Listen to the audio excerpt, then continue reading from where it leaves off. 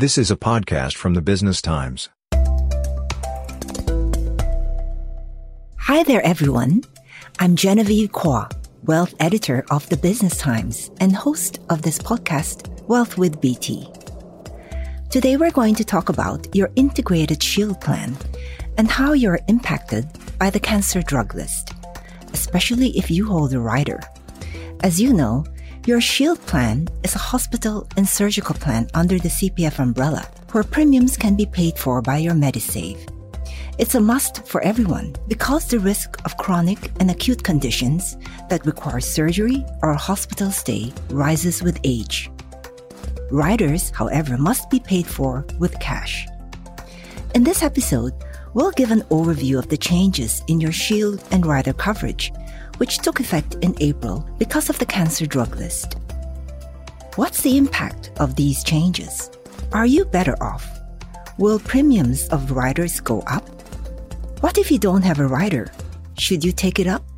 First off, here's a brief recap of how the cancer drug list came about.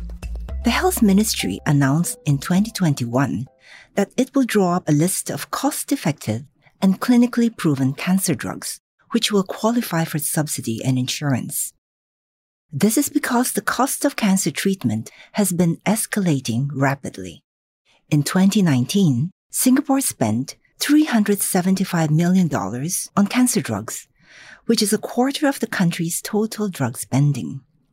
If left unchecked, Singapore expects to spend $2.7 billion on cancer drugs by 2030. More than 7 times the 2019 spending. The cancer drug list sets out to lower the cost of these drugs because suppliers will now have an incentive to get on the list to benefit from subsidies and a potentially wider use of their drug. Previously, cancer drugs were covered on an as-charged basis, so there was no incentive for suppliers to lower prices. So far, the list seems to be working.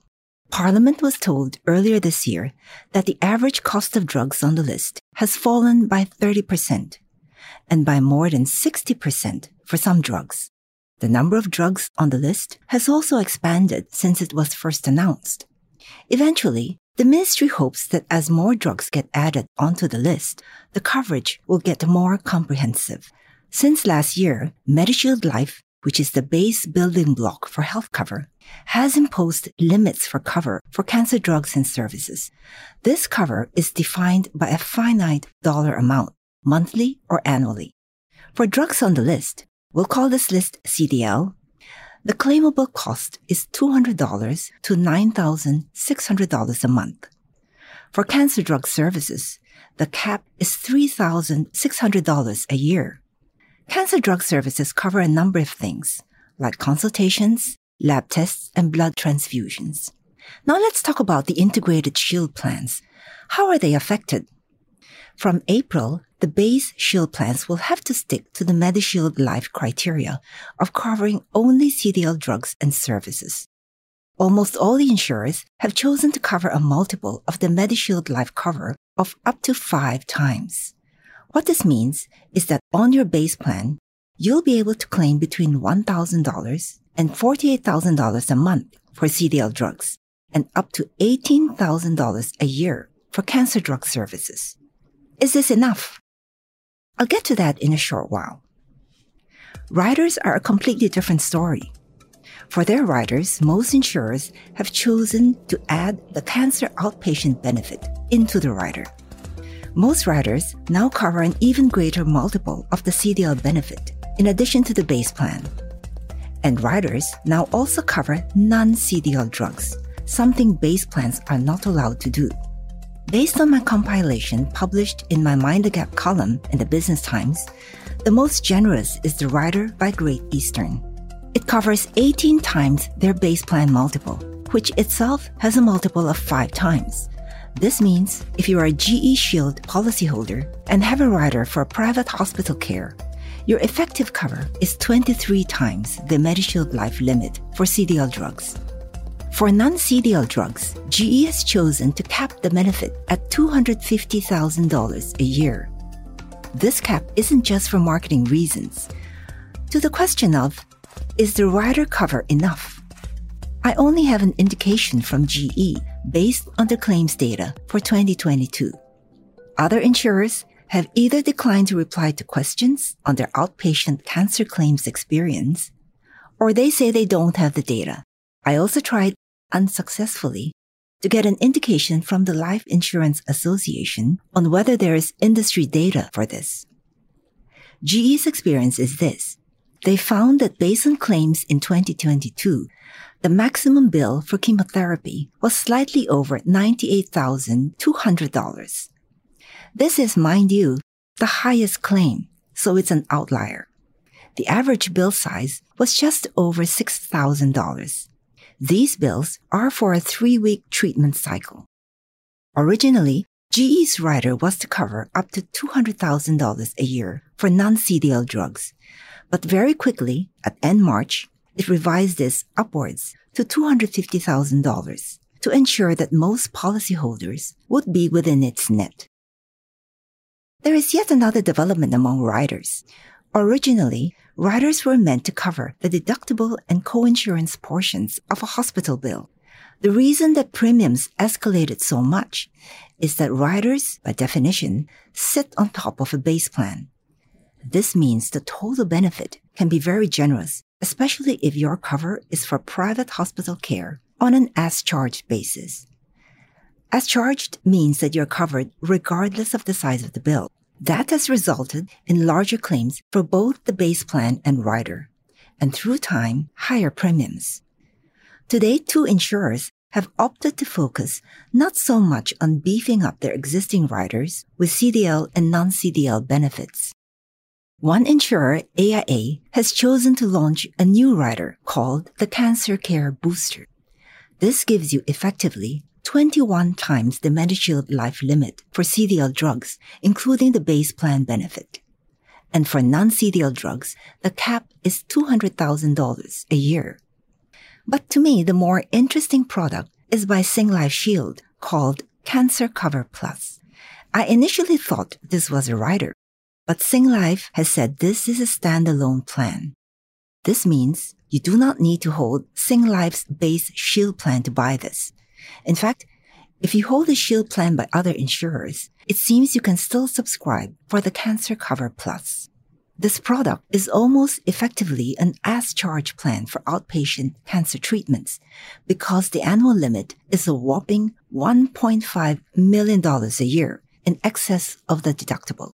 Using GE's experience of the average chemo bill of $6,000, it's probably unlikely you'd need so much cover in a single year. But if affordability isn't an issue, you may want the peace of mind. Still to come, what is the impact of these changes in outpatient cancer cover? Are you better off? A monthly podcast inspired by the Business Times column, Off the Record, joined the BT Podcasts lineup in April. Conversations in which editors from the newsrooms of SPH Media discuss the modern news industry from their insider's perspective. Hi, I'm Howie Lim, correspondent at the Business Times. In the next episode of Editors Talk, I'll be getting insights into the strategy and thought process that took BT Podcasts from experiment to business unit at the Business Times. Are there more transformational changes to come? What is the potential of podcasts in today's digital world? And where does AI fit into the future of BT Podcasts? Information that doesn't just affect me directly, but might give you answers in your business sector's digital transformation journey. BT's podcast editor Clarissa Montero joins us next. Out May 8th. Check in for the latest in Editors Talk from the Business Times.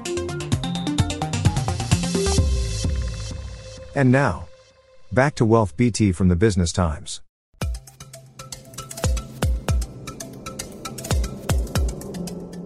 The question of whether you are better off isn't an easy one to answer because in a very real sense, the ground rules have changed. As a policyholder, you have little choice in the matter. If your plan previously offered cover for outpatient cancer treatment on an as-charged basis, then honestly, you are worse off.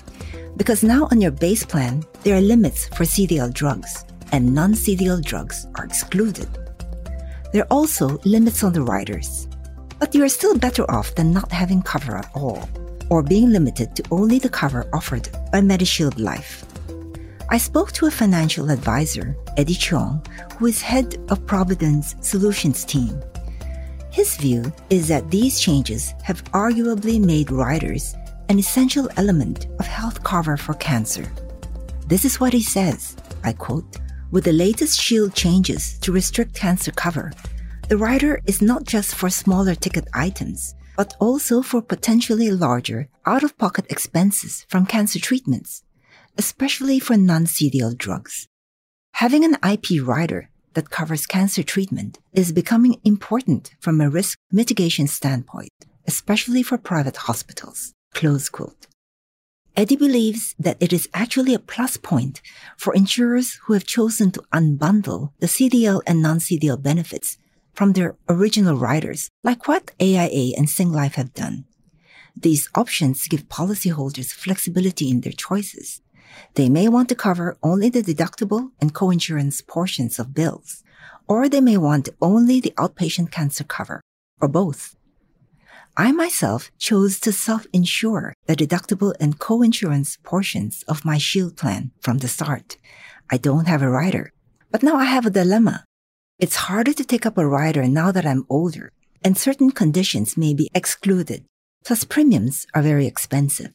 Eddie has pointed out to me that for older policyholders, a payout from a critical illness plan may help to fund non-CDL treatments, or you can downgrade your expectations and seek treatment in a government hospital, where outpatient cancer charges will be much lower than private hospitals. The next big question is rider premiums. Will they rise?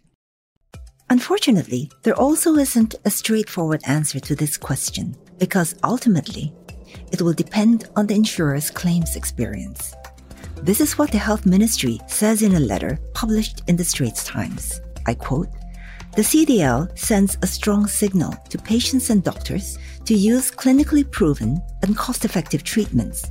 While riders may cover non-cost-effective treatments, these costs will be reflected in rider premiums rather than MediShield Life and IP premiums. Individuals should consider their needs and the long-term affordability of the plans when deciding whether to buy IPs and riders." Close quote. Health Minister Ong Ye Kung has also said that the ministry does not object to insurers who offer cover for non-CDL treatments. Premiums, he said, will reflect the additional coverage. I believe rider premiums are likely to rise because they now have some specific benefits that were not in the original design. But I hope, and we all can only hope, that the measures taken by the industry so far to dampen claims overall will also help to mitigate outpatient cancer claims. These measures include the option to seek pre-approval by doctor panels for treatments. Insurers have been expanding the size and scope of private sector specialists on their panels to ensure that most policyholder needs are met and to raise confidence in doctor panels. Some insurers also have a system called claims-based pricing, which is similar to a no-claims discount for motor insurance. This system gives you a premium discount for staying healthy. But if you make a claim, depending on the size of the claim, your premium may rise. Let's take a closer look at rider premiums today for someone who turns 55 on his or her next birthday. For AIA's Cancer Care Booster, you'll pay $138 a year. For Singlife's Cancer Cover Plus, which again is a standalone plan, for that same age, the annual premium is $640. I'm citing an older age because I do believe you need to have a sense of the premium at older ages to gauge the affordability, especially for the years when you may not have an income. As for GE's rider for private hospital care, called P-Select, the premium is just over $1,000. This rider is a traditional structure where the deductible and coinsurance are covered, and the policyholder pays a 5% copayment. That's it for this episode.